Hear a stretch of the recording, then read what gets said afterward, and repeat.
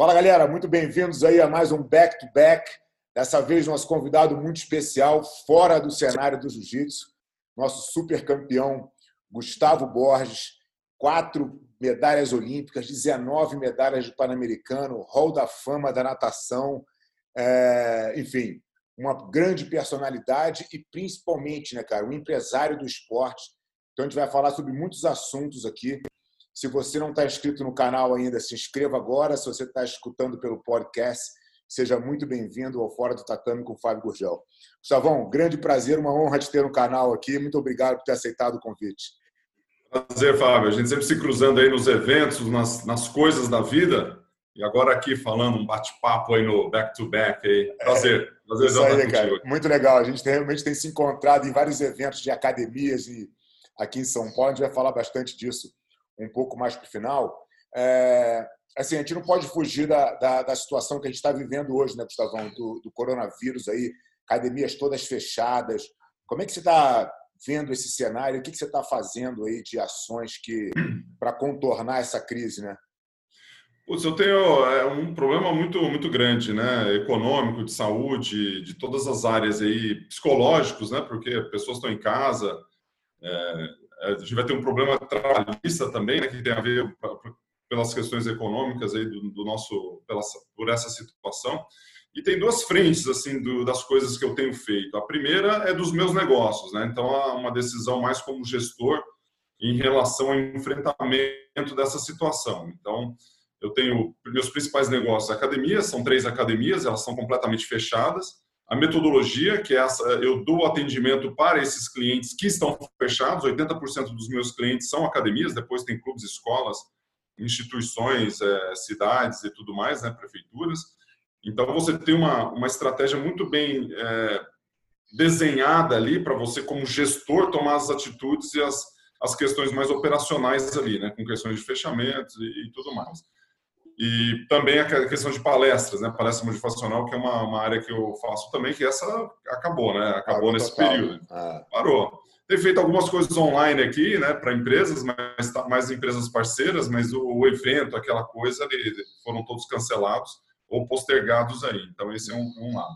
Então, do lado da empresa, está um pouco disso, né? O gerenciamento do caos em relação à operação em si dos negócios. E o outro lado, que eu também faço parte da associação da CAD Brasil, que é uma associação de academias, que eu sou presidente, estou presidente nesse momento, e a gente montou um grupo de crise, uma gestão de crise nesse momento, que tem lá várias pessoas, diretores, líderes de segmentos, Bodytech, Smart, diretores da área de academias, onde a gente está trabalhando de uma maneira mais institucional e estratégica e mais tática também, no que quer dizer nas ações relacionadas a sindicatos, laborais e patronais, relacionamento com o governo, trazendo situações jurídicas para conversar com o ECAD, por exemplo, com a contratação de energia das academias, são demandas contratadas, né, que a gente coloca.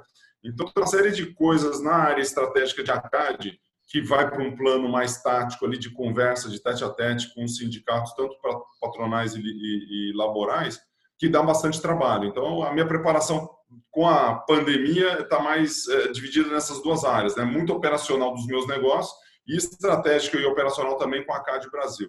E fora ficar em casa, né? Fazendo aqui um escritório caseiro que é difícil para todos nós, né? É isso aí. Ontem eu vi um pronunciamento do diretor executivo do Procon, inclusive falando dessa questão de mensalidades, né, de anualidades das academias, que se entende que isso é uma pandemia que ninguém tem controle e que as pessoas que têm contratado os planos não poderiam solicitar reembolso, né?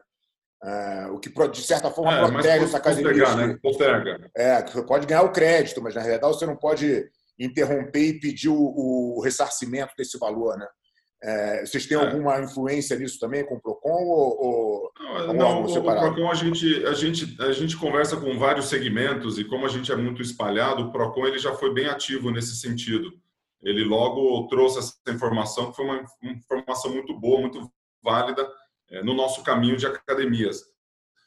O grande situação que a gente tem hoje é talvez assim a preocupação de abrir cedo demais.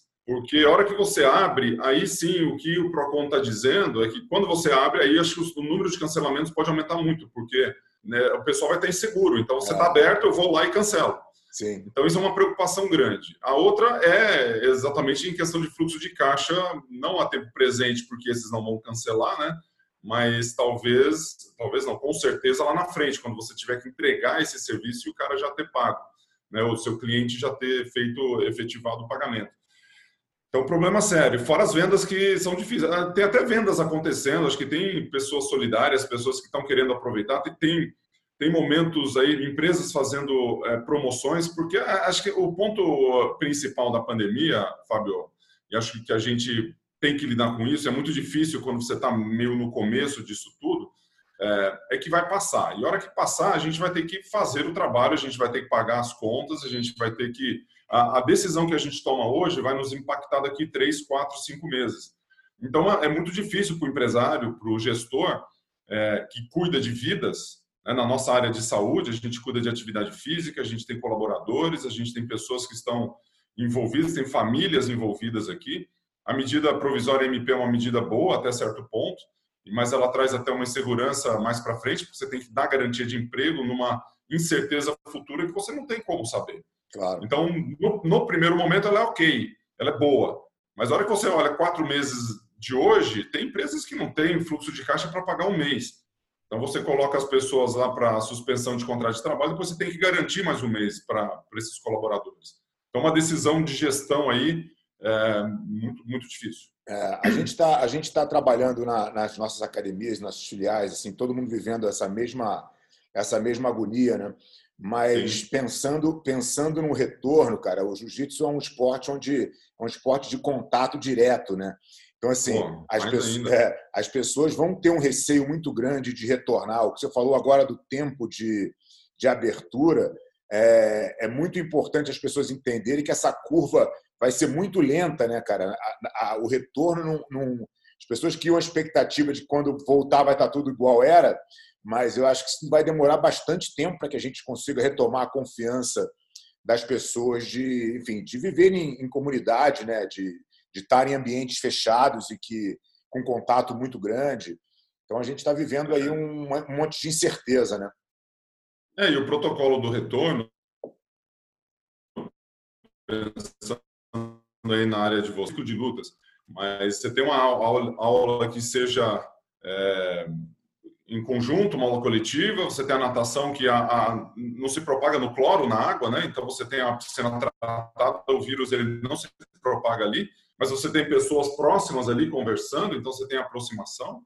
Então acho que o protocolo de retorno para as academias de luta, de natação, de fitness, seja lá qual for, ela vai ter que ser bastante importante para a gente ter uma segurança e para o nosso cliente ter a segurança que está sendo bem cuidado ali dentro das nossas unidades, né? E na luta é louco, né? Porque você tá lá, cara, em cima do cara, vai ser... E tem um rodízio. Normalmente, você numa aula normal, você treina com, sei lá, com 6, 7 pessoas na mesma aula, né? Talvez a gente tenha que restringir isso, talvez a gente tenha que restringir o número de participantes que uma aula pode comportar, talvez você vai ter que ficar com aquele parceiro ali só com ele. A gente não sabe exatamente ainda como lidar com esse problema, mas a gente vai ter que lidar, né? A gente vai ter que criar eu acho uma coisa para você protocolo pensar de segurança, né? Sem dúvida. Porque, assim, a algum momento a gente vai pegar esse vírus, né? Dizem, a não ser que tenha uma vacina que não está... Tem aí, dificilmente vai sair no curto prazo, médio prazo. Então, estão falando que esse medicamento que os caras estão tomando e falando que não estão tomando parece que funciona. O cloroquina, né? Mas não pode falar que toma, entendeu? Tem que tomar e... Não, teve uma entrevista agora do Davi Wip, perguntaram para ele se ele tomou e ele falou, não, o meu médico que sabe, eu não posso falar nada. Agora tem isso também. Eu tenho acompanhado muito ali a questão, a live da Prevent Senior foi bem bacana, acompanhando os médicos ali, e os resultados têm sido muito significativos. A gente tem que se eu pegasse coronavírus hoje, pelo amor de Deus, me dá no ambulatório esse troço aí, né? Exatamente. Vamos embora, porque realmente, se tem comprovação, eu entendo até as questões de segurança, de estudo, de análise, né? Mas é aquele negócio, né? Se a gente está no esporte, se é uma coisa que não vai, que vai dar certo, que você escuta que deu certo com um cara que está treinando ali, e você inclui isso no seu treinamento, você faz o teste. Se funcionar, você continua. Se não funcionar, você para. É lógico que a gente está falando de vidas e de saúde, né? Então, se é uma coisa que não mata, né? E que tem uma chance de evolução contra a doença. Por que não, né? Por que não testar, né?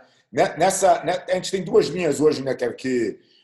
O lockdown horizontal, que é o que a gente está vivendo, e a defesa do lockdown vertical. Para qual você está mais inclinado assim, de achar que é o caminho? Então, mas eu acho que a preparação para o lockdown vertical ele teria que ser feita antes, né? A gente está no momento agora já no olho do furacão.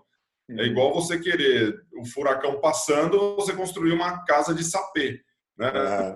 Não dá para fazer isso. Então, a casa de tijolo, né? Eu lembro dos três porquinhos. O lobo mau está soprando a casa, né? E a gente fez uma casa de madeira. A gente não teve uma preparação tão estruturada quanto talvez os países que fizeram, né? Você pega a questão da Dinamarca, da Suécia, que tem situações muito parecidas em termos de número de casos, número de mortes, mas estratégias completamente diferentes. Sim. E um que vai ter uma economia que vai sair mais rápido e outro que vai sair mais lenta.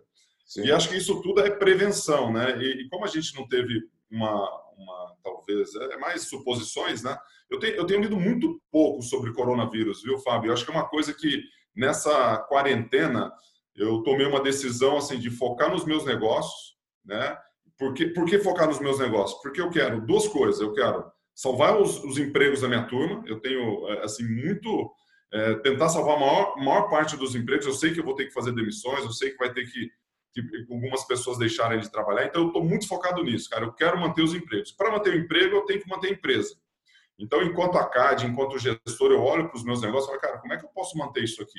E tendo uma visão de médio prazo, né? E longo prazo para a gente hoje é um mês, né? Médio prazo é uma semana. Sim. Mas vamos pensar a longo prazo, 4 meses, porque a gente não sabe o que vai acontecer lá. Então, toda decisão que a gente toma agora, pensando 4 meses, ela pode mudar no mês que vem, na semana que vem. Então, a gente tem que ter muita tranquilidade. E eu tenho me afastado um pouco das notícias. Eu até estava conversando até com um gestor de academias e o cara estava tão positivo em relação a essa crise do corona que eu achei fantástico, assim. Falando assim, sair de todos os grupos. Se eu estou num grupo de WhatsApp que alguém fala alguma coisa pessimista em relação ao coronavírus, a nossa situação, eu saio do grupo. Na hora, pau, sai fora.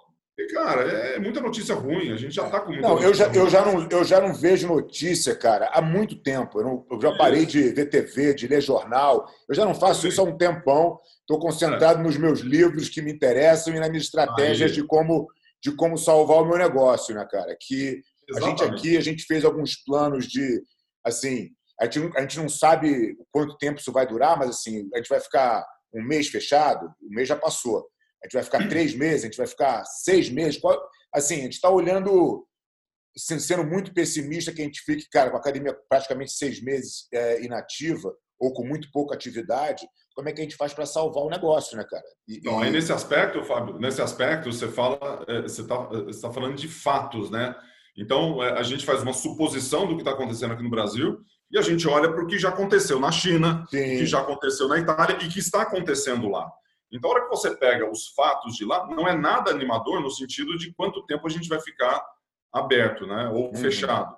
Porque você pensa numa questão psicológica, né? Nenhum governante vai chegar e vai falar o seguinte, olha, vai ficar fechado 2 meses. Isso vai acabar com a cabeça da população, das pessoas que estão em casa. Às vezes a gente tem uma casa um pouco maior, tem mais espaço, a gente tem um privilégio maior, a gente está numa condição assim diferente, mas tem apartamento pequeno, filho em cima. Eu não tenho filho pequeno. Você tem filho pequeno? Não, né? Não. Eu tenho pena de quem tem hoje. Meu filho tem 20 anos de idade, 18 anos. Não tem ninguém aqui em cima. Fica todo mundo lendo, cada um num canto da casa aí, cada um fazendo as suas coisas. Agora, eu faço muitas reuniões que vem lá um moleque e tal, pula em cima do pai, pula em cima da mãe, a mãe passa atrás. É assim que é o negócio. E a saúde mental ela é muito importante nesse cenário. Mas pegando a história que está acontecendo na Itália, Espanha, China, né, que ainda tem coisa fechada, muita coisa fechada na China, cara, a gente não vai ser rápido. A nossa academia na China voltou a funcionar essa semana. Entendeu? Isso, depois de quanto tempo? Depois de 70 dias fechado, 75. Então, aí é isso. Estamos falando de 2, 3 meses. Sim. E com protocolo, é lógico que a gente não sabe ainda como o Brasil vai sair dessa, né? Porque a curva aqui pode ser menos acentuada, a gente tem a questão do clima, a gente tem a questão do SUS, a gente tem uma série de questões. Então, é muita suposição, né? Então, a gente trabalha com fato real, com o que aconteceu lá e com o nosso dia a dia aqui, né? E com a medida provisória do governo, acho que facilita um pouco as nossas decisões enquanto empresário, né? Porque aí você já... Porque nessas últimas 3 semanas, pelo amor de Deus, cara, até sair essa medida, essa MP da semana passada, eu não conseguia dormir à noite. Eu falei, cara, para onde que eu vou? Dou férias, demito, não faço nada, o que eu faço? E agora, pelo menos assim, tem um plano. Eu falo assim, cara, esse aqui é o que você pode fazer. Beleza. Então, com isso, eu posso tomar minhas decisões. Sim. Não, muito legal. Gustavão, vamos entrar aqui na nossa... Eu queria dar uma passada rápida aqui, porque eu sei que tem muitos atletas que acompanham a gente e com o sonho de viver do jiu-jitsu, viver do esporte em geral. E você é um exemplo, um ídolo para toda a nação, né, cara? E eu queria entender de você, quando foi que você começou a entender que a natação seria o teu meio de vida? Teve esse momento claro para você ou foi uma coisa que você foi levando e... Ela teve vários momentos ali, né? Porque eu tive até o final até o meio da faculdade, eu achava que não ia ser um meio de vida, né? Eu estou falando ali com 20, 21 anos. Eu comecei a ganhar financeiramente, patrocínio e tudo mais, ao final da minha carreira universitária, que estava ali com 20, 21, 22 anos. E naquele momento, eu senti que a natação ia ser um meio de vida, né? Ia ser um meio de vida no curto prazo, porque na minha geração ali, a questão de lutas, depois pode falar um pouco, o pessoal até já tem um profissionalismo um pouco mais tempo, né? Tinha a questão financeira, ela leva a idade um pouco mais avançada, porque você segura um pouco mais o esporte. Na natação, você ia até a faculdade, depois da faculdade você era um velho de 22, 23, 24 anos, parava de nadar, vai trabalhar vagabundo, né? Porque esse negócio não dá dinheiro, e vão embora. E acho que durante toda a minha vida no interior e com os meus pais, a minha mãe sempre foi muito fiel numa frase que ela usava. Ela falava o seguinte: vai estudar, filho, porque mesmo se você for preso, você vai ter uma cela especial. Ela falava isso para mim. Falei, opa, então estudar é bom. É pelo medo que a gente estava só vai pelo medo, né? Aí o medo aqui. E aí eu fui muito nessa linha e comecei a ganhar dinheiro com natação, né? No final ali, a hora que com 22 anos, indo para a Olimpíada de 96, e de 96 a 2000 teve muito investimento no esporte no Brasil. O Vasco, o Flamengo, teve muito investimento ali naquela época. Depois eu voltei para o Brasil, a gente se encontrou lá no Projeto Aqua, ainda tinha muito investimento até 2004. Então, de 96 a 2004 foram anos muito importantes na minha carreira em termos financeiros, e as medalhas, os títulos me trouxeram oportunidades fora das piscinas também. Então, não teve um momento assim que eu sabia que eu estava ganhando dinheiro e tinha as questões de investimento financeiro ali no esporte, e num determinado momento eu falei, cara, vai acabar. E não acabava. Então, em 96 eu nunca achei que eu ia chegar em 2004. Então, sempre me preparei, estudei, sou formado em economia, leio e estou sempre me preparando para o empreendedorismo. Sempre fui muito empreendedor, né? Acho que vem da veia do meu pai, das pessoas com quem eu me conecto. Gosto muito de fazer negócio e tal. E aí, no ano de 2000, eu falei, nunca que eu vou chegar em 2004. E cheguei em 2004, mas eu tinha certeza, com 27 anos, que eu ia fazer uma transição. Então, de 2000 para 2004 foi onde eu construí assim, um alicerce daquilo que eu queria fazer para o futuro. Então, as academias surgiram ali, a metodologia foi logo na sequência, palestra motivacional surgiu muito ali, né? Me esforcei muito para ficar bom nesse troço aí. E aí os desenvolvimentos eles foram acontecendo. E você sempre trabalhou no ciclo olímpico, né? Então, assim, você estava tentando fazer índice para 2004 sem ter a certeza. E essa questão da transição acho que é fundamental das pessoas entenderem, né? O quanto tempo você olha na frente, porque eu vejo as pessoas botando todas as fichas numa cesta só, e aí quando a carreira de atleta ela acaba, porque ela acaba querendo você ou não, né? Porque o tempo faz com que ela acabe. E aí o cara não se preparou para absolutamente nada. Você fez faculdade fora. Você foi através da natação para a faculdade, correto? Sim, ganhei bolsa de estudos lá. E a natação sempre foi A natação universitária, ela, diferente de outros esportes, eu queria até escutar um pouco do MMA, né? Porque o que eu vejo na natação ou na área de lutas, né? Nos lutadores, o que acontece com a natação, que tem um pouco a ver com o que você falou?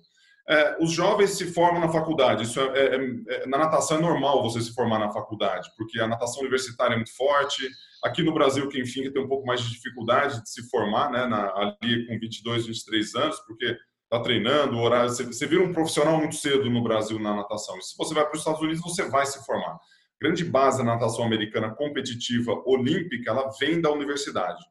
Depois você faz uma transição e você vai para o profissionalismo, né? E quando esses jovens eles passam para o profissionalismo, então estão ali com 23 anos e vão até o 27, 28, eu acho que muita gente nessa faixa, né, que acho que do que você trouxe de informação, é onde eles deveriam se preparar para o futuro, mesmo sendo profissionais dentro do esporte. O que é se preparar? Cara, você tem muito tempo quando você treina para fazer outras coisas. Então, o que a turma faz? Dorme muito, fim de semana vai para balada, joga videogame aí, ó, fica jogando videogame. Cara, se você tem 2 horas para jogar videogame por dia, lê livro, cara. Nós vamos falar de livro daqui a pouco. De livro legal para você ler. Por que você não lê livro? Você não faz live com conteúdo? Por que você não faz um curso online para fazer um master, uma pós-graduação? E acho que essa é a grande questão que você está trazendo, Fábio, porque até de você em relação ao perfil dos lutadores, da turma de jiu-jitsu, porque na natação tem muita gente que se prepara, tá? Eu estou só dando uma generalizada, porque o jovem, principalmente naquela faixa etária ali de 24, 25, 26, que começou a ganhar dinheiro e está ali, né, louco, não tem uma visão que com 30 anos, hora que encerrar, ou com 28 quando encerrar, esse cara, ele está ganhando 20, 30, 40 mil por mês, ou 10 mil por mês, ele vai ganhar 2, ele vai ganhar 3, porque não tem uma experiência de trabalho. Ele tem o empreendedorismo do próprio corpo, a experiência de ter feito um esporte de alto rendimento, que é muito legal isso, e se ele tiver o conhecimento de trazer aquilo que ele empreendeu no próprio corpo para a vida real de trabalho, cara, ele vai trabalhar, ele vai desenvolver, ele vai crescer. Então, se ele tiver essa consciência, é um bom caminho. Como é que é na luta? Então, a gente vive esse dilema, né, cara? É uma coisa que eu bato bastante na tecla para os atletas se prepararem, estudarem e conseguirem entender um pouco além de simplesmente ser atleta. E como você falou, se você trouxer todas as valências que você cria como atleta para o negócio, você vai estar na frente dos outros, porque todo mundo tem acesso a livro, a estudar, a faculdade, o que for. Faculdade talvez não todo mundo, mas enfim, todo mundo tem acesso à informação hoje de uma forma quase que gratuita, né? Então, quer dizer, questão de você querer ir atrás realmente de se informar. E se você traz toda a tua experiência, cara, toda a tua resiliência, tudo que você ganha como atleta e junta a esse conhecimento, você está na frente do teu concorrente, entendeu? Mas as pessoas, como a gente comentou, muitas vezes elas se dedicam tanto ao treino e elas acham que aquilo é suficiente, né? Então, elas vão até o final da linha. É como eu imagino, às vezes, o rio correndo, tem uma cachoeira ali na frente e o cara não vê, entendeu? O cara não se prepara, quer dizer, o cara não planeja construir a ponte, nada. Ele vai ali, na hora que a gasolina acaba, ele cai. E aí não tem como você sair mais daquilo, porque você não é mais o expoente do esporte, porque a tua carreira já acabou, né? O cara quer saber quem é o campeão novo, quem é o cara mais rápido, quem é o... E aí eu vejo muita gente, o jiu-jitsu tem um caminho que ele era quase natural, de quando você tem sucesso na competição, você começar a dar aula. Só que as pessoas estão entendendo, e a gente vai entrar nesse assunto já, eu quero te perguntar como é que você desenvolveu a tua metodologia, porque no jiu-jitsu não existia uma metodologia de ensino. Então, o cara ia com a experiência dele e começava a dar aula ali de uma forma informal, ia montando a turma e vivia daquilo. Só que isso não funciona mais. Esse cara, se ele fizer isso, ele também vai ter o mesmo fim que ele teve como atleta, como professor. Também chega uma hora que você não consegue mais estar no tatame com a mesma energia, nem que seja para ensinar, né?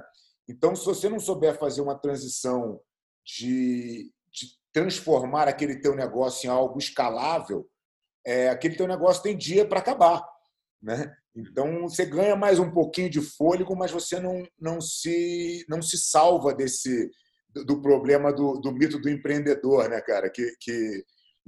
Do livro do Michael Gerber, eu gosto de citar bastante esse livro, porque ele casa exatamente com a realidade do professor de jiu-jitsu, que é um cara técnico que nunca aprendeu sobre negócio, monta a academia dele sem ter menor conhecimento de como fazer isso.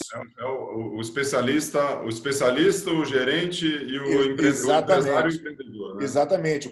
Todo mundo tem essas 3 características. A ideia é como é que você balanceia elas, né? Porque senão, se você só tiver o técnico, o especialista, você vai fracassar no teu negócio com certeza, né? E aí eu me lembro que em 2000 a nossa escola foi a primeira a criar uma metodologia de ensino para grupos. Que a Academia Gracie, lá de 1950, eles tinham uma metodologia de ensino do jiu-jitsu, óbvio, mas só acontecia em aulas particulares. A academia era totalmente focada em aulas particulares. Então, a gente é a primeira escola a lançar um método de ensino coletivo. E, pô, isso eu falo isso toda hora. Assim, isso foi o marco, o divisor de águas, na verdade, do que a Aliança se tornou, né, como escola, e a gente é 12 vezes campeão mundial hoje, porque a gente tem uma base de alunos gigante. Né? Hoje são 40 mil alunos, a gente tira ali 200 para competir, entendeu? Em nível internacional. Você tem uma base, uma massa de gente para trabalhar. Né? E aí eu queria te perguntar isso, como é que surgiu a questão da metodologia, Gustavo Borges? Porque uma coisa é você ser atleta, né, cara? Outra coisa é você ensinar isso. Como é que foi isso para você? Você falou de alguns assuntos na sua fala aí. Queria só, antes de falar do negócio em si, que a gente tenha, a hora que a gente pega um atleta que ele teve bons resultados, e aí as opções deles ficam limitadas, né? Se a gente colocar limitando as opções de trabalho, é que tem uma característica do atleta de alto rendimento que ele é muito dono de si, né? E a questão de você ser dono de si, do seu tempo, das suas escolhas, já te traz uma veia empreendedora para você empreender. E aí, ser dono do próprio negócio, investir o próprio dinheiro e fazer as próprias coisas é muito natural para essas pessoas e para quem tem esse espírito, né? Mas não é para todo mundo. Que acho que esse é um ponto importante aqui. Empreender, cara, não é para todo mundo. Ter funcionário, ter colaboradores, ter empresa, não é para todo mundo. E isso não é nem... Eu não estou falando que isso é uma vantagem ou desvantagem. Não, é uma característica, né? É uma característica. E você pode empreender em outras empresas. Você pode ser um super empreendedor trabalhando para o Fábio Gurgel, por exemplo. Você pode ser um super empreendedor trabalhando para mim, trabalhando na Nestlé, trabalhando em qualquer empresa, na Microsoft. Você pode ser um super empreendedor e um colaborador, seja ele especialista, ou empresário ou empreendedor, dentro dessas características dessas áreas. Acho que isso é usar a nossa fortaleza, aquilo que a gente é bom, ou como a gente gosta de lidar, e fazer um trabalho direcionado para aquilo, né? E acho que isso é muito importante. No meu caso, eu sempre gostei de empreender. O início da metodologia, ele foi assim uma solução. Naquela época, em 2000, a gente estava junto lá no Projeto Aqua, e a gente via muito... É engraçado, né, que ali foi um celeiro de pessoas ali. Impressionante, né? Eu lembro de uma passagem no Projeto Aqua, cara. A musculação ficava no andar de cima, ali no mezanino. Né? Todo aberto, né? Viu? Pô, era muito legal aquela academia. E aí tinha umas esteiras, eu estava fazendo um treino de tiro, 30 tiros de 1 minuto, aquelas loucuras que a gente fazia, e você estava nadando embaixo. E, porra, parecia que você não estava fazendo força nenhuma. Eu falava, pô, que inveja. Que inveja. Eu queria estar flutuando ali que nem ele, porra, me matando aqui. A gente não sabe a realidade dos outros, né? A grama do vizinho é sempre mais verde.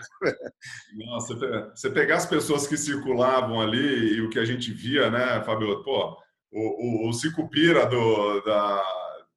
os caras nadando ali na nossa raia, né? O dono 3G, junto lá com o Jorge Paulo Lema, o Beto, sempre ali com a gente.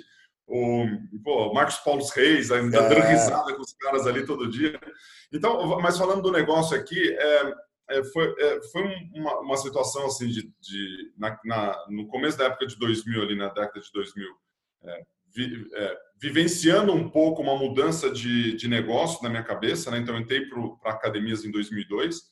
2004 eu inaugurei uma outra academia em São Paulo, 2005 inaugurei a terceira e assim foi indo.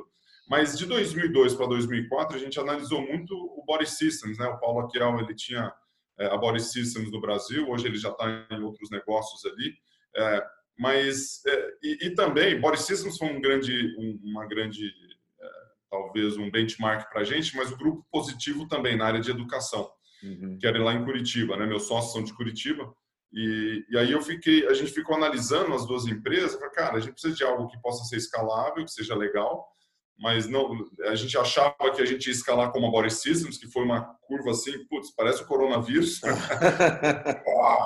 Cada ano o negócio crescia, é incrível. As nossas primeiras projeções dos primeiros 3 anos, a gente levou 10 para conseguir.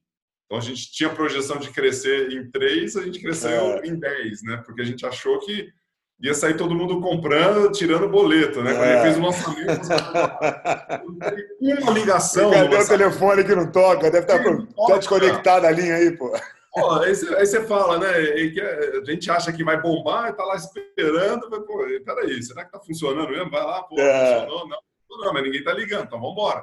E vamos trabalhar. E aí a gente fez um modelo que era mais focado na formação, né? Na tua parte, você trabalha muito com formativo, pelo que eu entendo, e você vai para o competitivo também, né? Você tem uma formação que vai para o competitivo. A nossa metodologia ela começa, obviamente, do zero, né? Do cara que nunca fez jiu-jitsu, da criança, enfim. O que a gente fez de diferente, cara, assim, o jiu-jitsu oferecia jiu-jitsu. Você chegava na academia, era um jiu-jitsu para todo mundo igual, que nem, sei lá, vou nadar numa aula de natação e, pô, você está nadando do meu lado. Quer dizer, são níveis completamente diferentes. Era uma coisa que não funcionava e, por isso, as academias iam encolhendo. O que a gente fez foi criar vários produtos dentro da categoria jiu-jitsu e oferecer produtos diferentes para o nosso cliente. Então, pô, a criança tem um tratamento, a criança em faixas etárias diferentes, tratamentos diferentes, o faixa branca, o intermediário, o cara que está fazendo o jiu-jitsu como defesa pessoal. E aí, na ponta final, que é o high-endzinho do negócio, é a parte de competição, que é mínima. Se você comparar, assim, a Academia de São Paulo, que é a matriz aqui, ela oferece 560 aulas por mês. 20 são de competição. Quer dizer, a competição é um horário por dia, entendeu? E depois o competidor vai fazer a operação. E dá prejuízo ainda, né? Pô, claro. Não, eu costumo dizer que é 90% dos problemas e 10% da receita. Isso aí. Mas a natação ao longo da história, ela sempre já tem uma organização, assim, com a dificuldade de organizar isso, a natação ela sempre teve essa organização. Principalmente porque, como sempre lidou com crianças, a parte formativa e educacional, ela sempre se assemelhou muito à escola. Por mais rústico, por mais básico. Então, você pega, mesmo no Projeto Aqua ali, tinha as divisões por turma, você tinha aula de bebê, você tinha aula de infantil, você tinha o condicionamento adulto, você já tem dentro da natação muito essa característica de escola, né, que é o que você trouxe para o jiu-jitsu. Então, você fala, cara, uma criança de 5 anos com uma de 10, cara, não tem nada a ver. Não dá. Pegar uma de 4 com uma de 6 já é muito diferente. Então, quando a gente trouxe a metodologia, a gente viu o que tinha de melhor acontecendo, estudamos muito essa relação e fizemos um trabalho que ficava mais fácil de você entender. Então, a questão da comunicação, o marketing foi fundamental, porque a gente envelopar de um jeito que as pessoas possam entender, ela é fundamental. E a grande dificuldade era fazer um produto onde, ainda é hoje, né? E todo momento que a gente trabalha, a gente tem essas premissas, que é o professor precisa entender, e parece uma coisa óbvia, né? Fala, não, o professor ele sabe do esporte, da natação, mas, cara, você está lá num nível de conhecimento muito alto. As pessoas com que a gente trabalha são ponta de lança naquilo que eles fazem. Então, a gente tem pessoas, tem pedagogo, tem gente que universitário, tem gente que escreve material didático. Então, a gente tem muito conhecimento. Então, como é que eu trago esse conhecimento lá de cima que seja fácil e simples? Então, a simplicidade ela é fundamental, porque o professor precisa entender, o pai precisa entender. Então, se o professor entende e o pai entende, aí está perfeito. O pai entendendo, o professor já vai entender, porque o pai ele é menos preparado na questão pedagógica do esporte do que o professor. Pelo menos a gente imagina que isso seja o caso. E o terceiro, a gente precisa garantir a aprendizagem, né? Então, precisa aprender. Então, você tem que ser simples, professor precisa entender, o pai precisa entender e precisa garantir a aprendizagem de quem está passando pelos nossos sistemas. Então, tendo essas premissas, toda conversa didática, pedagógica, a hora que você vai... Putz, pensei num negócio super legal, uma avaliação assim, assim, assado. Aí você olha assim e fala, cara, se eu pergunto, né, que eu sou um pai que conhece o assunto e que estou lá inserido. Se eu preciso fazer 3 perguntas para entender o que foi dito para mim, eu falo, cara, desculpa, isso não vale. Vamos o fazer cara lá embaixo não vai entender nunca, né? Hã? O cara lá embaixo não vai entender nunca. Se eu não estou entendendo... O professor não vai conseguir pegar esse material e passar. E aí fica muito difícil, fica muito complicado. A simplicidade, tem um monte de pense simples, né, do Gustavo Caetano aí. Cara, é isso, você tem que pensar assim, não tem como. Já tem muita informação no mundo, você trouxe isso, né? Se o cara quiser hoje fazer um filtro legal sobre bons livros, bons youtubers aí, ou bons influenciadores digitais que trazem conteúdo estruturados, né? É muita coisa boa. Vai lá, assiste, cara, pratica e o cara vai fazer. Você vai ser mais produtivo, mais eficiente, você vai ter suas metas atingidas, você vai fazer exercício, você vai se alimentar bem. Já está tudo aí para a gente. É verdade. E como é que você falou um pouquinho de um critério que eu acho que é super importante dentro do método, que é a questão da avaliação, né?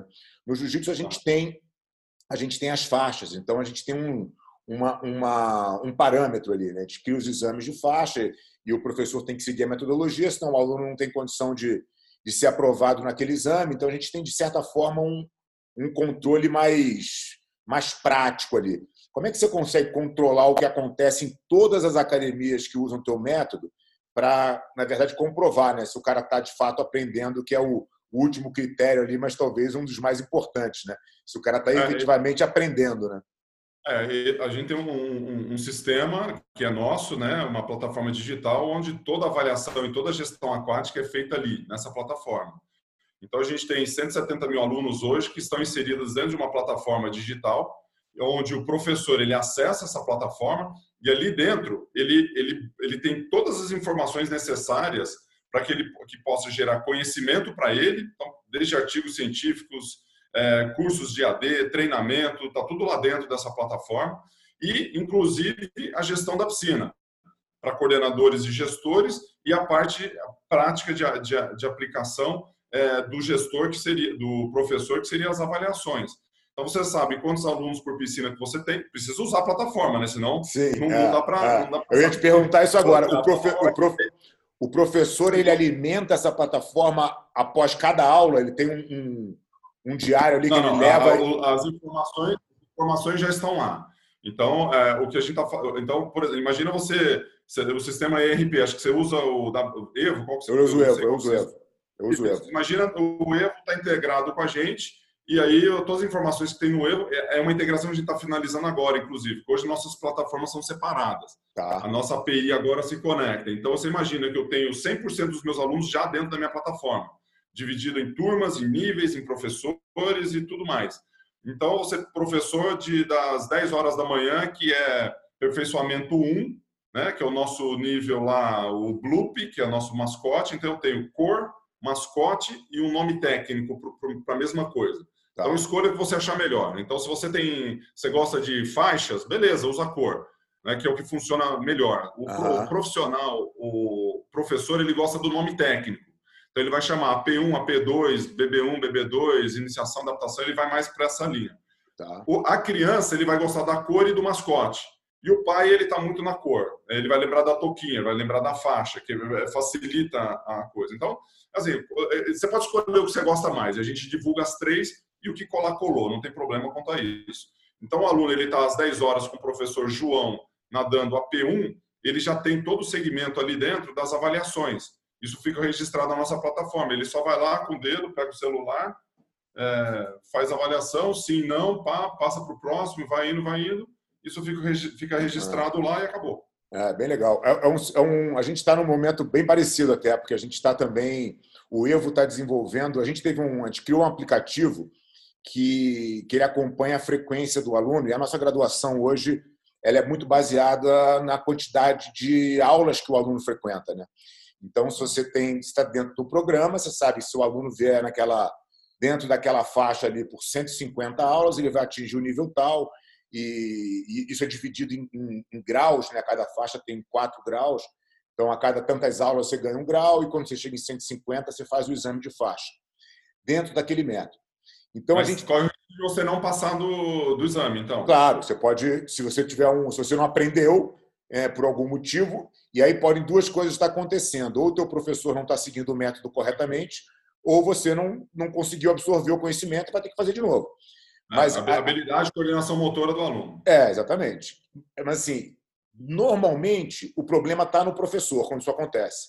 Mas, de toda forma, a gente tem como controlar isso. A gente criou um aplicativo para isso, e agora a gente levou esse aplicativo para o Evo, para a W12, e eles estão desenvolvendo estão fazendo um update no aplicativo já integrado com um sistema de controle da academia, né? Então, vai ficar tudo numa plataforma só, interligada, vai ficar muito mais fácil, né? Porque você pode pegar um aluno que, de repente, é um aluno de Nova York que foi treinar na Finlândia. Esse cara, ele continua recebendo ali a presença dele, continua entendendo onde ele está no processo, né? Que eu acho que isso é o mais importante. Isso é perfeito. Nossa mudança de nível ela vai por habilidade mesmo. A gente tem a gente avalia o desenvolvimento pedagógico é o cognitivo, o comportamental e o técnico, né? Então isso é muito aplicado dentro do nosso dia a dia do trabalho, principalmente o comportamental com estratégias que a gente utiliza, que a gente fez um estudo da Unesco, a gente pegou um estudo da Unesco e a gente adaptou, que foi um estudo feito por Jack Delors e uma série de outros pensadores ali dentro da Unesco, que fizeram para a educação com os pilares educacionais. E dentro desses pilares educacionais, a hora que ele desce para os nossos níveis, que são 9, né, de 0 a 13 anos, são 9 níveis. Uhum. Você tem características comportamentais para você desenvolver. E isso a gente coloca dentro do nosso calendário também. E a mudança de nível ela tem a ver com questões técnicas e a comportamental, a frequência já garante que isso vai acontecer. Uhum. Né? Então, ela ganha patches, tem um passaporte de conquista, que a gente chama, o passaporte de conquista, que você conquista aspectos comportamentais. Então, você arrumar a piscina, né, os brinquedinhos que você usou no final da aula, você chega em casa, você vai arrumar a sua caminha. Então, tem essa conexão junto ali com as pessoas. Total. E a questão técnica é muito particular para o desenvolvimento motor. Você tem crianças de 4 anos que estão mais desenvolvidas que uma criança de 5. Apesar de ser 1 ano, você está falando de 20% a mais da idade, né? Sim, é bastante. E a gente entrar nessa parte pedagógica. Não. A gente lançou agora o nosso... Na verdade, a gente faz reedições, né, do nosso método, está sempre atualizando. E a gente está fazendo de criança agora, e a gente lançou os graus comportamentais, porque a gente ia só pela graduação técnica, e o comportamental ficava meio que a cabo do professor ali, a gente achou que estava muito solto isso, e a gente institucionalizou essa questão dos graus comportamentais também. São graus coloridos que correm em separado com a parte técnica, né? Então é isso, é o cara que sabe arrumar o kimono, que cumprimenta, que é solícito, que trata os alunos. Então, isso só como uma sugestão aqui, o que a gente faz, ele está no calendário técnico, os aspectos comportamentais, eles acompanham o calendário técnico. Uhum. Porque dependendo da faixa etária, você pode trabalhar um tipo de comportamento específico. Então, quanto mais jovem você é, mais a questão da integração com o pai, de características mais de relacionamento ali, você tem com o pai, né? Então, a criança ela está naquela coisa. Depois ele vai crescendo as questões de imaginação. Como é que você trabalha a imaginação? Depois, questões de comportamento de respeito ao próximo, de ajuda. Então, você pode trabalhar ao longo ali alguma coisa. A gente, pelo menos, funciona muito bem, né? A característica comportamental, ela acompanha as características técnicas. Não que você vai deixar de respeitar porque você não está trabalhando o valor respeito naquele grupo. Sim. Não. Mas tem características que dá para trabalhar muito, muito legais. Não, muito legal. Vai cá trocar uma figurinha aí para a gente conversar sobre isso. Não, muito bom. Gustavão, bom, a gente já falou de transição aqui, que eu acho que é uma questão super importante. Vamos voltar no tempo um pouquinho, cara. A gente tem vários atletas aqui, provavelmente, assistindo a gente.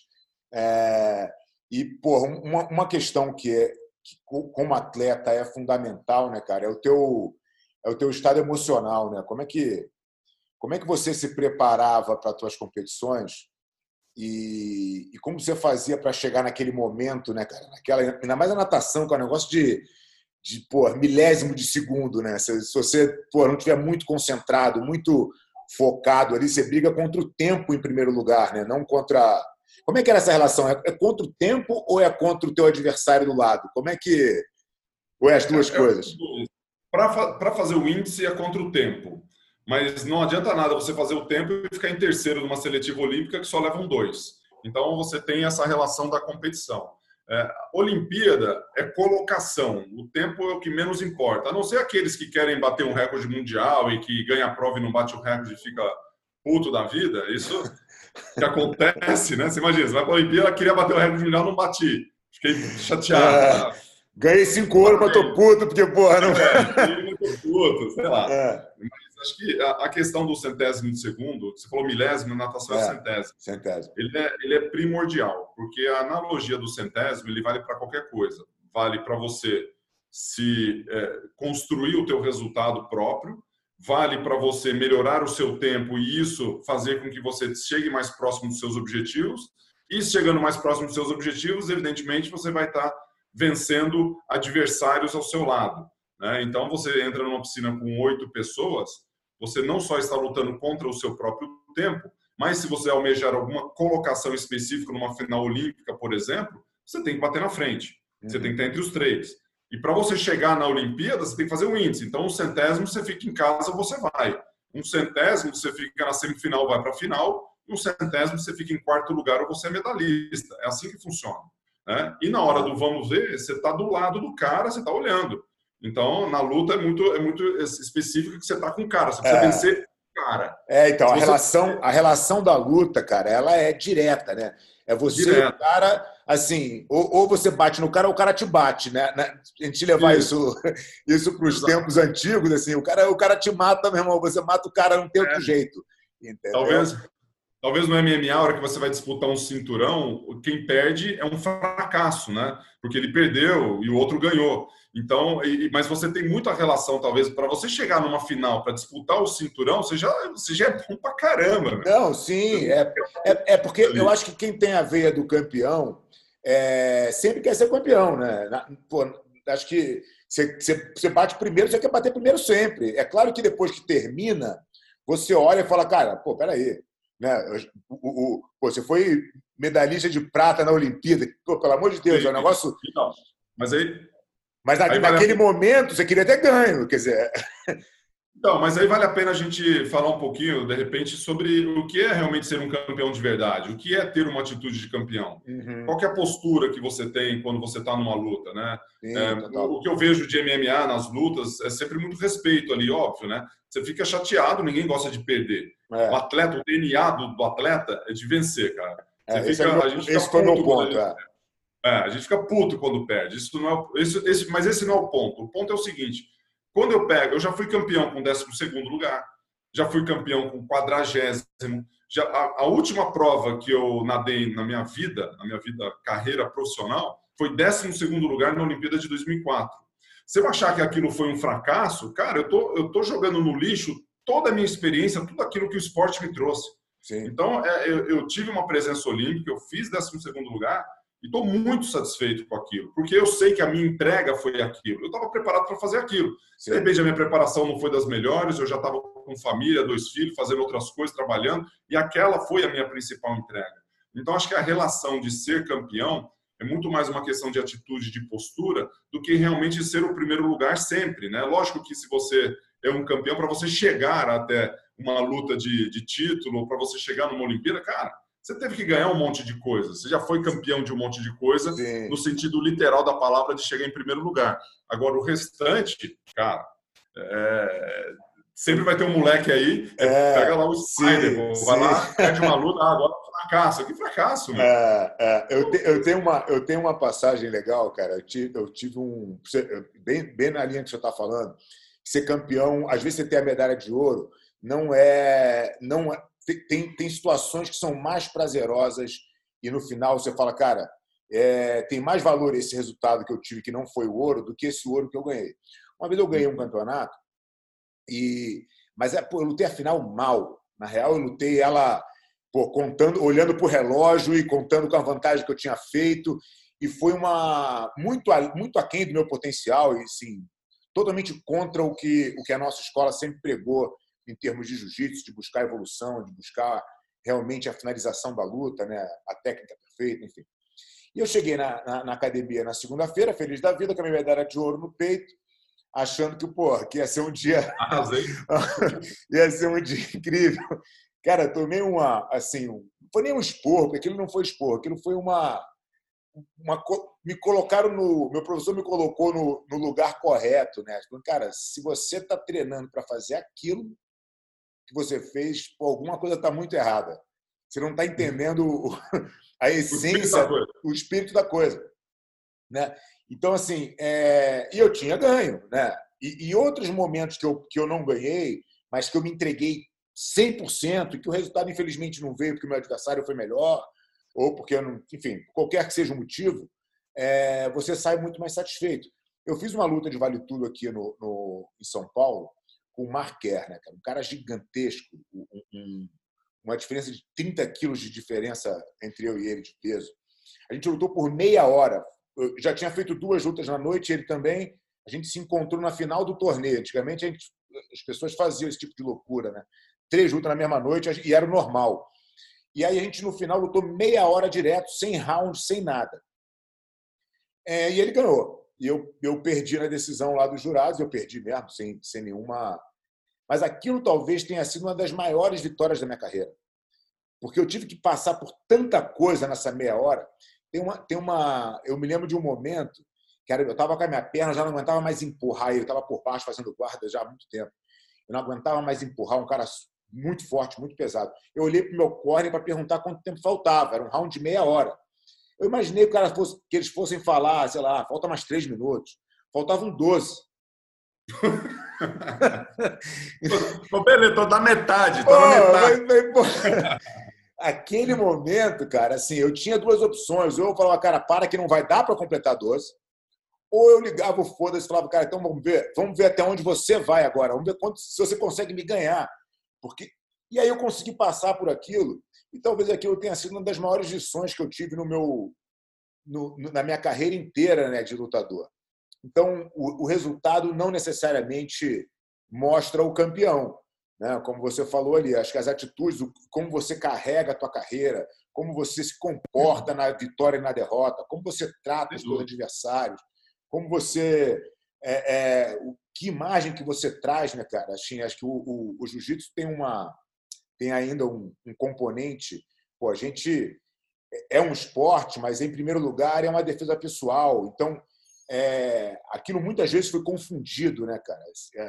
Quem está na nossa geração, principalmente em São Paulo, em algum momento falou, pô, os caras do jiu-jitsu estão loucos, os caras pegam na rua, os caras tinham um ambiente muito ruim. E, assim, como é que você combate isso, né? Como é que você se coloca em nome do esporte para defender a causa?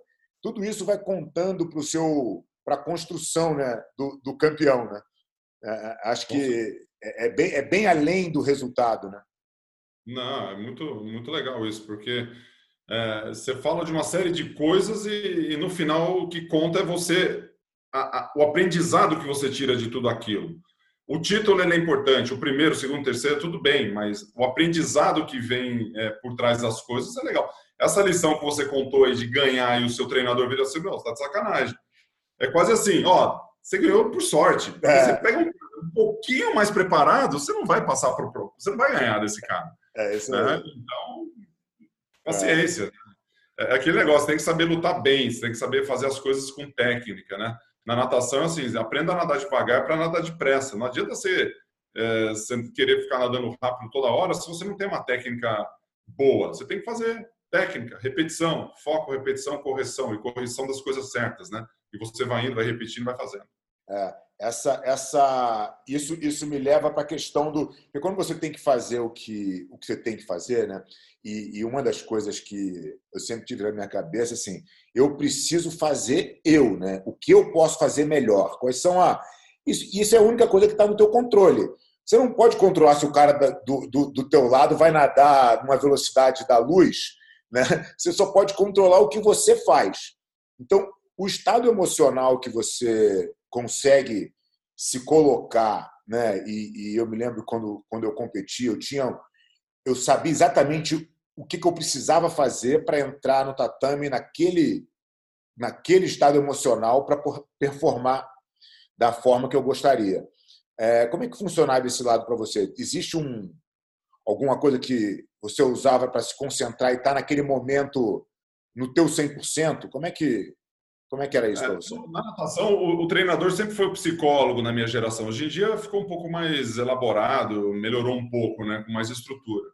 Mas eu tinha o ritual, né? Então, o ritual de prova, a preparação, o aquecimento.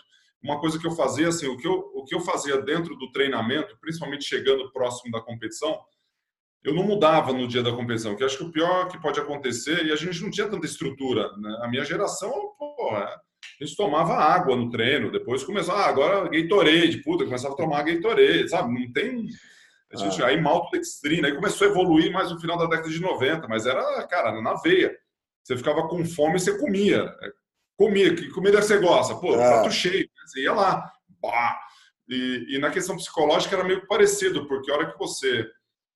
e aí, por isso que as pessoas sem preparação na década de 80, 90, sem preparação, sem estrutura, as que tinham mais poder de concentração e mentalização de prova, uma coisa meio intrínseca assim de cada um, acabava tendo vantagens. Pessoas mais confiantes, sem muito saber como fazer. Tinha lá um ritual ou outro que trazia confiança. Uma posição no treino, uma atitude positiva. Que é o que a gente fala hoje, cara. Hoje você treina isso, né? Antes você tinha que... Você meio que se virava nisso. Você não tinha uma estratégia no processo. Porque a gente fala... Pô, é igual na questão de criatividade. Antigamente, pessoas criativas é aquelas que... sou criativa, eu crio e tal. Cara, é processo. Tudo é treinável, né? Tudo você consegue desenvolver. Mas, na minha experiência, foi muito na marra. Conversava com os treinadores, aquele olho no olho. Tinha um treinador que chegava, cara, você pode fazer isso. Vamos lá. E você, pô, tô acreditando, eu vou, eu posso, beleza. Isso aí ia. Eu tinha meus rituais antes das provas de concentração, do que eu fazia, de rodar o braço, de aquecimento, e sempre uma rotina. A rotina ela é muito importante, né? Porque a hora que você pega uma rotina vencedora e você repete aquilo e você vence, não que você não possa mudar essa rotina, mas ela faz com que você entre num estado de espírito ou num momento e fala, cara, esse ciclo é vencedor. Né? E a hora que você entra nesse ciclo é vencedor, você entra para uma luta com aquele kimono lá que você gosta, com aquele óculos de natação que aquele cara já ganhou 3 medalhas olímpicas, aquelas também tá bombando, ou aquele estilo que você faz, aquela coisa, funciona, meu. E aí é engraçado porque você vê esse ritual acontecendo com todos os atletas, né? Todo mundo, de certa maneira, se apega num ritual desse e fala, cara, vou entrar para lutar, vou fazer esse aquecimento, é assim que eu me sinto bem. Isso vai te carregando para esse ponto mental de onde você está no teu 100%, né? Mas você imagina isso para a vida, né? Hoje a gente está aqui dentro de casa preso. Se você não tem um ritual para você se preparar, é tudo a mesma coisa. Sim. Então você tem que acordar, não sei qual que é o seu ritual, né? Hoje, ó, pela primeira vez, eu consegui voltar para um ritual. Depois eu tô aqui, vai fazer 3 semanas agora, domingo, que eu já estou em casa. Pela primeira vez, eu consegui entrar num ritual que eu tinha lá em São Paulo, que era um ritual assim mais normal.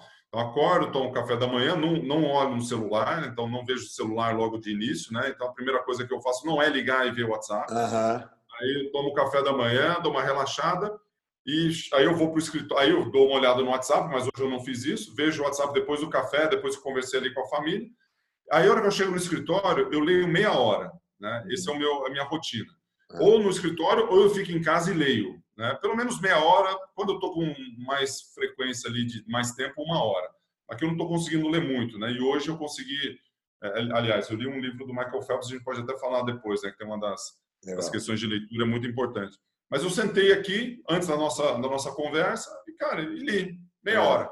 Minha filha do lado, ela estava no livro dela, eu li a minha meia hora, das 8h30 às 9h, delícia.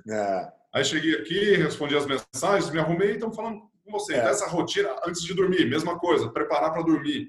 E isso é a mesma coisa na competição. Como é que você se prepara? Pô, você pensa, você raciocina, você aquece bem, você faz a sua rotina e você está pronto. O corpo falou, cara, você está pronto para competir. Eu acho que essa questão da... A gente está falando de... O atleta a gente sempre liga na disciplina, né? Disciplina. Mas disciplina nada mais é do que você fazer aquela rotina que você se preparou, né? Então, assim, as pessoas têm dificuldade de seguir uma rotina, o que eu acho que para o atleta é muito fácil. Eu boto uma rotina na minha vida e eu faço ela sem a menor dificuldade. Então, assim, a minha rotina, eu acordo hoje 6 horas da manhã, eu leio 1 hora, e aí eu treino em casa, porque eu tenho um esquema na minha garagem que eu montei aqui, eu faço meu treino em casa. Então, eu treino de 7 às 8, subo, tomo um banho, coisa e tal, desço para tomar café. Normalmente, eu ainda leio mais 1 hora antes de sair para o escritório, e eu saio para o escritório 9h30, 15 para as 10. Então, Legal. assim, eu já saio para o escritório com 1 hora de malhação e 2 de leitura. E aí meu dia flui normalmente, pô, eu trabalho muito mais leve, né, cara? Eu tenho feito isso já há algum tempo, o que tem, obviamente, pô, me dado um volume de leitura muito maior, né? E, cara, é um prazer enorme, né, de estar, pô, absorvendo conhecimento de diversas áreas. Você tem tempo para fazer tudo, cara. E quando eu falo as pessoas, a pessoa não tem tempo. Eu falei, cara, mas, pô, se você acordasse 1 hora mais cedo, você já ganhou 1 hora. Pô, não custa nada. Mas o tempo é muito fácil, né, Fábio? Tem trânsito, tem crise, tá frio, choveu, tem filho, tem tudo. Pois Eu fiz um evento com, não sei se você foi no Arnold Classic alguns anos. O Arnold Schwarzenegger está sempre aqui, né? Sim, sim. E acho que uns 2 anos atrás ou 3 eu fiz uma participação com ele, eu entrevistei, fiz tipo um mestre de cerimônia com ele. Legal. E ele falou sobre exatamente isso que você falou. O Arnold, ele falava que o dia tem 24 horas e dá para fazer tudo aquilo que você gostaria de fazer, né? De umas 6 horas, estuda 2 horas, trabalha 8, faz exercício mais 2. Aí a turma reclama que 6 horas é pouco para dormir. Fala, então durma mais rápido. Você sabe que eu li um livro outro dia, há um tempinho atrás já, chama Why We Sleep, do Matt Walker. E ele fala da importância do sono, né, cara? E eu sempre, pô, na minha época que eu começava a dar aula muito cedo, né, e ia até de noite, então eu acabava dormindo menos, realmente. Dormia 5h30, 6 horas, e vida que segue estava ótimo para mim. E ele traz a importância das 8 horas de sono, ele explica os processos do sono. E aí eu comecei a me policiar para tentar dormir às 8 horas. E eu consigo fazer tudo isso e dormir às 8 horas, cara, 7 a 8 horas fácil todas as noites, sem nenhum problema. Vai dormir às 10, acordar às 6, está ótimo. Porra, muito bom. Eu funciono muito bem entre 7 e 8 horas. Se dormir entre 8 e 9, melhor ainda. Mas não sofro se dormir entre 7 e 8. Agora, dormir menos de 7, cara. Ó, 2 coisas que vai me deixar assim completamente louco: fome, e esse é o principal, e sono, e pouco sono. Isso não dá. Você sabe que, pô, atleta sempre é regulado por isso, né? Assim, você está treinando, você está comendo, você está dormindo, né? É a nossa vida durante muito tempo. Você sabe que esse negócio de fome era a única coisa que me tirava o humor na vida, era ficar com fome. E aí, de um tempo para cá, vou te dizer que de 2 anos para cá, eu comecei a fazer o intermittent fasting. Que eu achava que eu falava, cara, não vou conseguir fazer isso nunca, como é que eu vou ficar sem comer, coisa e tal. Cara, eu comecei a me sentir tão bem que hoje a questão da fome já não é mais um eixo para mim. Eu já posso ficar se eu tiver que ficar sem comer, eu fico sem comer sem nenhum problema. E eu comecei a fazer o que é o primeiro estágio, né, do fasting, que é 16 horas. Então eu comia às 10 da noite e só ia almoçar às 2 da tarde. Então, a minha manhã, eu fazia tudo isso, acordava, lia, treinava e só tomava café puro, sem nada. Não é para mim, não é para mim. Então, eu também achava que não era. Hoje eu nem estou fazendo mais dessa maneira. Hoje o que eu tenho feito é, uma vez por semana, eu faço um jejum mais longo e assim, você estressar o teu organismo, eu acho que traz benefício. E é um pouco do que da ciência hoje fala, né, cara? De ter um cara que eu tô para ler agora, tô com um livro dele aqui, chama David Sinclair. Não sei se você já ouviu falar nesse cara sobre lifespan, né? É o livro dele de como você pode combater a longevidade. Combater não, como é que você pode ter uma vida mais longeva. Enfim, tem muitos estudos disso, né? E eu comecei a fazer o intermittent fasting. Hoje eu faço uns jejuns assim mais prolongados, eventualmente. Mas eu saí, o que eu queria colocar, assim, eu saí da neurose da fome, cara, que era um negócio que me acompanhava e que me tirava o humor. Hoje eu fico tranquilo, mesmo sem estar alimentado. Entendeu? Minha mulher agradece, minha mulher agradece.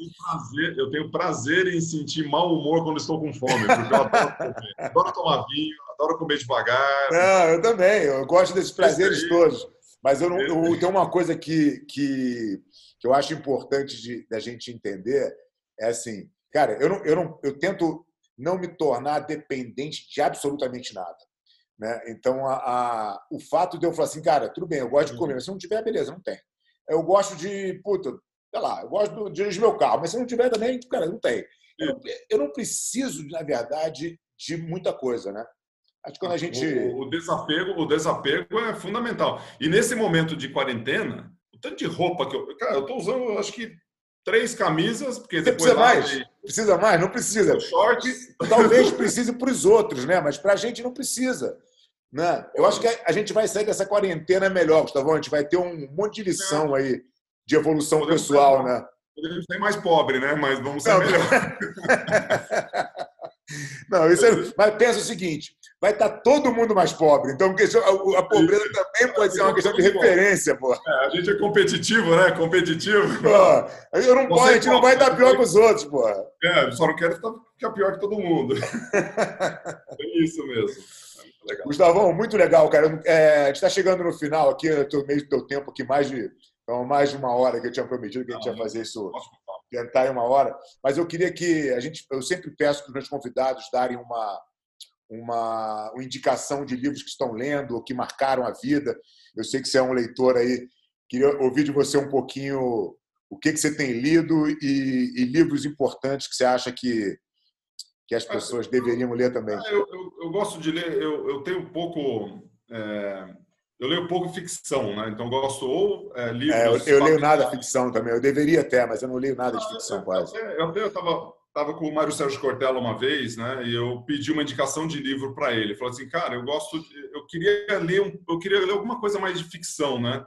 Só que eu não gosto, eu gosto de fatos mais reais e tal. Ele falou assim, cara, tem um livro bom para você, que é do Gore Vidal, que é o Criação. E esse é um livro, inclusive ele está aqui, eu estou numa casa fora de São Paulo, mas ele é um livro que está aqui, eu preciso achar ele para fazer uma releitura. Que ele faz uma relação de Xerxes, né, o Xerxes, que foi o rei da Pérsia, o filho do Xerxes, o pai, né, o Pérsios, e ele coloca toda essa turma, 400 antes de Cristo, mais ou menos, naquela época, com Confúcio, com todos os pensadores ali da época, no mesmo ambiente persa, de domínio persa e de história. Então, você tem uma história baseada em fatos reais. Então, eu que gosto de história e gosto de fatos reais, legal. Um quê de ficção dentro desse cenário, né? Contado pelo braço direito do Xerxes e do Pérsios. Né? E aí... Não, Dários, desculpa, falei Pérsios, do Dários. O Dários, que é o pai do Xerxes. Então, esse é um livro bom aí, quem gosta de ficção, história e tudo mais. Mas como eu sou mais da linha de fatos práticos, daquilo que a gente utiliza no dia a dia, você mencionou o livro que é O Mito Empreendedor, que é do Michael Gerber. Ele é um livro, ele é muito bom, muito prático, muito simples, que para quem quer empreender é um livro que vale a pena uma leitura. Uma leitura, assim, pega um dia, cara. Vai gastar umas 2, 3 horas ali. E ele tem um fato interessante no meio ou mais para o final, que ele conta a história do hotel. Não sei se você lembra que ele fala que ele vai para um hotel e ali está tudo perfeito. Que né? Chega o café, o jornal.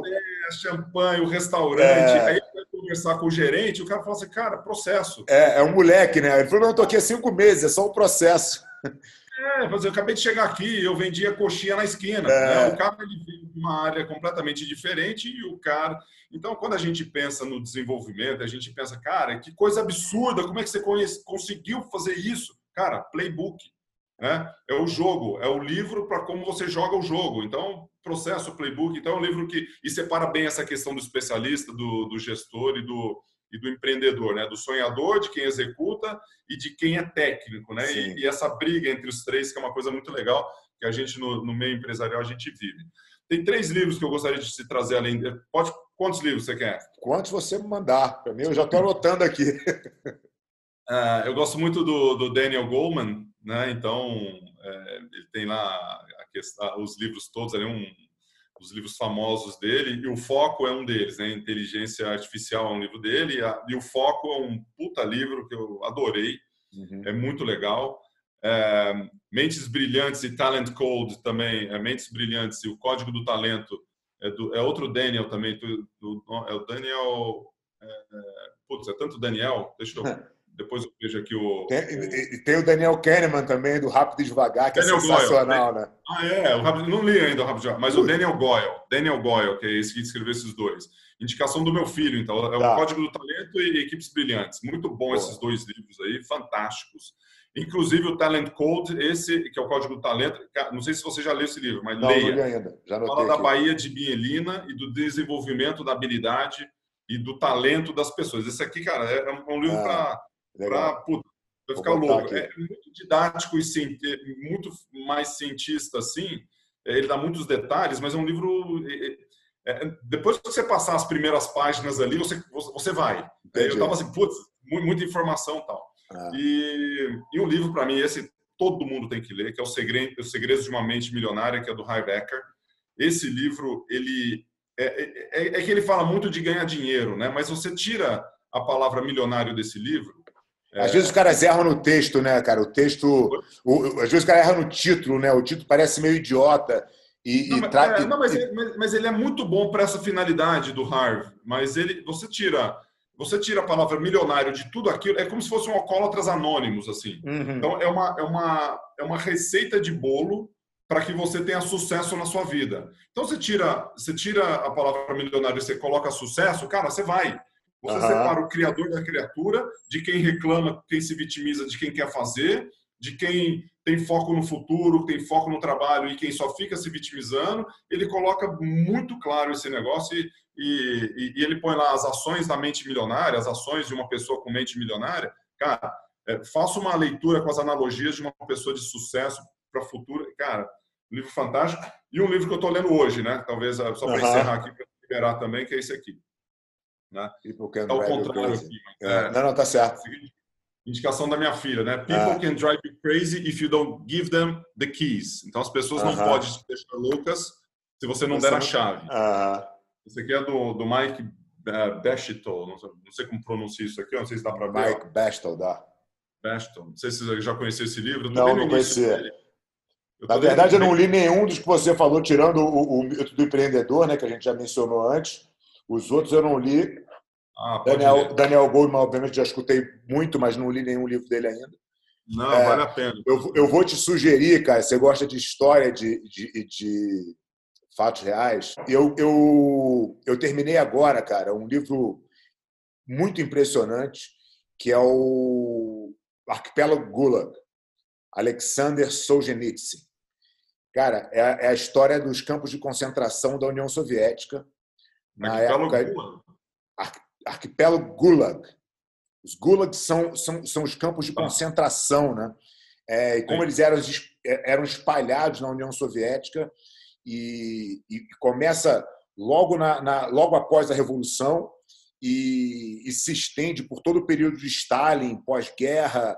Cara, é um negócio monstruoso, mas assim, relatado por um cara que viveu lá dentro, né, cara, com relatos de várias pessoas que foram sobreviventes do campo. Os campos chegaram a ter 20 milhões de pessoas, né, nesse período. Assim. Um negócio assim, faz Hitler ficar pequenininho. E a gente falou do Daniel, né, o Daniel Kahneman, que escreveu O Rápido e Devagar. O Rápido e Devagar foi um livro que eu tentei ler 2 vezes e parei no meio. Era aquele início meio difícil, falar, não, para. Mas foi um dos melhores livros que eu li, cara. Vale muito a pena. Ele fala de como a mente humana funciona. Ele divide em 2 sistemas, né? O sistema rápido e o sistema devagar, sistema 1 e 2. Como o sistema 2, o racional é preguiçoso e o que a gente bota em primeiro lugar é o sistema 1. Pô, é muito interessante. Tem milhões de exemplos práticos aí para pessoal. Ele está na minha lista, eu já tenho. Eu comprei um monte eu botei uma meta esse ano, Fábio, de ler 30 livros. Eu leio assim com frequência, não sou Eu já li muito mais no passado, e nos últimos 3 anos eu tinha dado uma diminuída. Aí no semestre passado eu falei, cara, eu vou voltar, eu preciso gastar tempo com isso. E esse ano eu botei 30 livros de leitura, né? Aham, Esse aqui, o do Michael Phelps, foi o que eu li nessa... É um livro rápido, mas eu levei 2 semanas para ler. aham, Só que é um livro para ler em 3 dias, do Michael Phelps. aham. E 30, e o Rápido e Devagar que você indicou, ele está na minha lista, está lá no meu escritório, está lá em São Paulo. Ele vai ser... me parece um estilo mais, assim, parecido com Antifrágil. Não sei se você já leu, do Nassim Então, Taleb. Né? então o Taleb eu li a lógica do Cisne Negro, li o Iludidos ao Acaso e estou com o Skin in the Game para ler agora. Está na minha fila aqui. E o Taleb é um cara que ele comenta um negócio muito legal quando ele está falando de... Eu acho que é no Cisne Negro, que ele comenta sobre a biblioteca do Humberto Eco. E ele fala que a biblioteca, o importante da biblioteca são os livros que você não leu ainda. Né? Então, assim, você ter os livros para ler, você já tem um livro Rápido e Devagar. Né? Você ter os livros que você não leu ainda é o que faz a sua biblioteca ser interessante e instigante para você. Olha aqui. Olha aqui. Aí, é isso aí. Mais uns aqui, ó, tá aqui atrás. Esse aqui tá a minha biblioteca não lida. Eu tenho uma biblioteca não lida do lado da minha mesa lá em São Paulo. Você falou do Skin in the Game. Você é carioca, né? Eu sou. A carioca tem menos esquina do que tem bastante esquina carioca, né? Mas menos do que um cara de Ituverava, que é o meu caso, né? Ituverava, cara, carioca não chega nem perto, né? Não, né? Tudo bem, mas o Game lá em Ituverava, pode falar palavrão aqui no seu canal? Pode, você fica à vontade. Skin in the Game, o cara viu um negócio, a gente já falava isso lá em Ituverava desde que eu tinha 10 anos de idade, 5 anos de idade, a gente já falava de Skin in the Game. Só que não falava Skin in the Game, a gente falava cu na reta. Pô, a gente botava o cu na reta, o cara vem skin in the game, É a mesma coisa, né? A galera tá assim, ó. Então, quando você tem o cu na reta, cara, aí o negócio. Aí o bicho pega. Esse livro podia ter sido escrito em Ituberava, pô. Praticamente ele foi, só que ele ficou assim para quem vivenciou aquilo. Muito bom, obrigado. Muito Fabio. bom, Gustavão. Muito obrigado, cara. Foi irado. Pô, tenho certeza que a turma vai adorar esse papo aí.